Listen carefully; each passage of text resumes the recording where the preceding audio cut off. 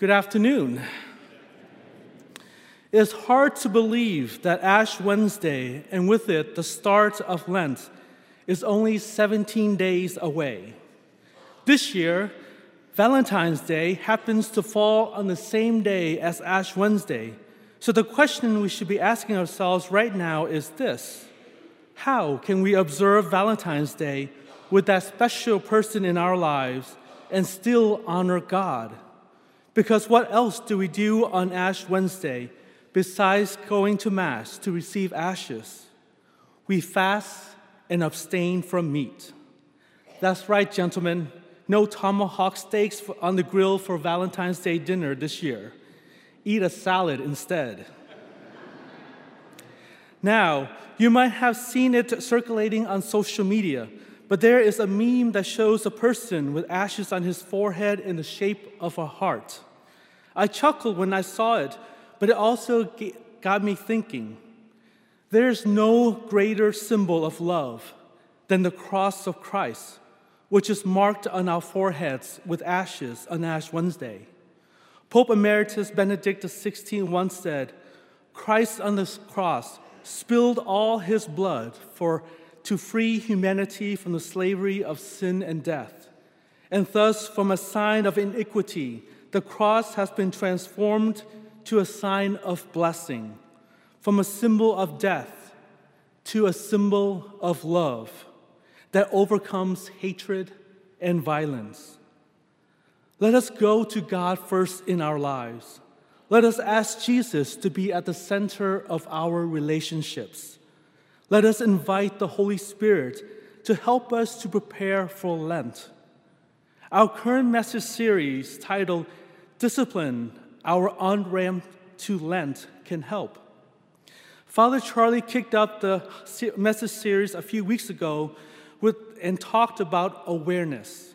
He told us to be aware of the one thing that is keeping us from being close to God. Now, if you are like me, then there are probably many things in your life that are distracting you or keeping you from being close to God. However, let us focus on that one thing at a time so that we do not be overwhelmed or be discouraged. When we become aware of and focus on changing that one thing that is keeping us from being close to God, we realize that we have been, is being, and will continue to be called by name to embark on a mission that gives us our lives meaning and purpose. And the person calling us by name is God. The Lord calls us just as he called Moses and all the prophets that Moses spoke of in today's first reading when he said, "A prophet like me will the Lord your God raise up for you," and he sends us on his mission for the salvation of souls. Are we disciplined in our spiritual and prayer life to embark on the mission that God has given us? We, who are his chosen ones, a royal priesthood, a holy nation, a people of his own through our baptism. My sisters and brothers in Christ, we have heard Jesus say, "Ask, and it will be given to you. Seek, and you will find. Knock, and the door will be opened to you. For everyone who asks receives, and the one who seeks finds, and to the one who knocks, the door will be opened." When we ask, God answers our prayers. When we seek, we find God waiting for us. When we knock, God opens the gates of his kingdom to us. But what about when it is the other way around? When Jesus asks, do we answer him? When Christ seeks us out, do we allow ourselves to be found by him? When our Lord knocks on the door of our hearts, do we open our hearts to him freely and welcome his Spirit to dwell in our hearts? In other words, are we free of anxieties so that we can be close to the Lord without distraction? And if we are aware that we are divided and anxious about the things of the world when we should be anxious about the things of the Lord and how we may please the Lord, then perhaps it is time for us to change course, to impose a restraint on ourselves for our own sake and benefit. St. John of the Cross said that the road is narrow. He who wishes to travel it more easily must cast off all things and use the cross as his cane. In other words, he must be truly resolved to suffer willingly for the love of God in all things. For many of us, change can be overwhelming. Changing ourselves so that we can be close to God can be downright frightening, especially when we hear the Lord say things like, "Whoever will not listen to my words, I myself will make him answer for it." I remember how terrified I felt when I started discerning Jesus' call to me to become a deacon in the church. I thought that if I imposed restraints on myself, that I would lose who I was and not be able to live my life the way I want to live it, free of encumbrances, such as obedience that comes with being an ordained minister. However, the Spirit of God helped me to realize that what helped me to realize was that my life was not my own. It belonged to God. My life has been and will always be His. In that moment of great clarity, I was free, unbound of worries and distractions, free to give Jesus my yes. We know and we trust that God will always speak the truth that we need to hear. Whoever has ears ought to hear. My sisters and brothers in Christ, by the grace of God and with the help of the Holy Spirit, change is possible when we practice the virtue of diligence. Diligence is the theme of Discipline, our On-Ramp to Lent message series this week. According to Merriam-Webster, the word diligence means steady, earnest, and energetic effort, devoted and painstaking work to accomplish an undertaking, such as making changes in our lives so that we can grow closer to God.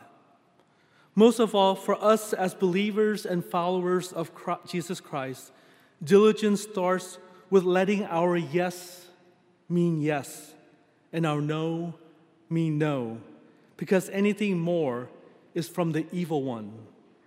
In other words, we must not be lukewarm or indifferent. Rather, let us boldly renew our yes to God, who chose the way of the cross to save us. You may recall Father Charlie's homily series from a couple years ago on the 7 deadly sins during Lent, which was then followed by the 7 virtues during the Easter season. You must remember that diligence is a virtue that helps us to counter the deadly sins of sloth. The deadly sin of sloth is when we avoid doing what is hard and just do what is easy, or we are busying ourselves to avoid what God is calling us to do. The virtue of diligence is rooted in facing the reality of situations that we are uncomfortable with and that we wish to avoid. Who here remembers Father Charlie talking about the sloth button of our alarm clocks?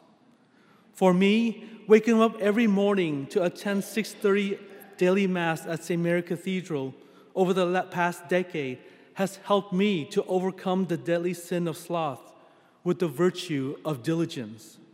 In doing so, I exchanged the worldly comfort of my bed for the comfort of being in God's loving presence. This Lent, I want to give up worrying. I want to let go and let God. I want to walk very simply with the cross of the Lord and be at peace with myself. I am worried, though, that I will not be able to give up worrying for Lent. How ironic is that? Fortunately, I have formed my Lenten discipline plan. I plan to read Gary Zimac's book, Give Up Worry for Lent, 40 Days to Finding Peace in Christ. I plan to attend our parish Lenten mission next month, featuring Catholic speaker, author, and radio host Gary Zimac. I plan to do what he suggests in earnest, and I'm off to a great start. I've already purchased my copy of Gary Zimac's book, and I've also have the parish Lenten mission on my calendar. Whatever your Lenten discipline plan is, be diligent in your preparation to help you overcome distractions. Focus on that one thing that you need to change to grow close to God so that you do not get overwhelmed or be discouraged. Most of all, pray to have the courage for whatever comes in life. God encourages to be strong and steadfast. Have no fear, for it is the Lord your God. He will never fail you or forsake you. Jesus is knocking on the door of our hearts. He is asking for us. He is seeking us and calling us by name. Let us have the courage to open the door for Christ and answer him saying, "Here I am, Lord. I have come to do your will."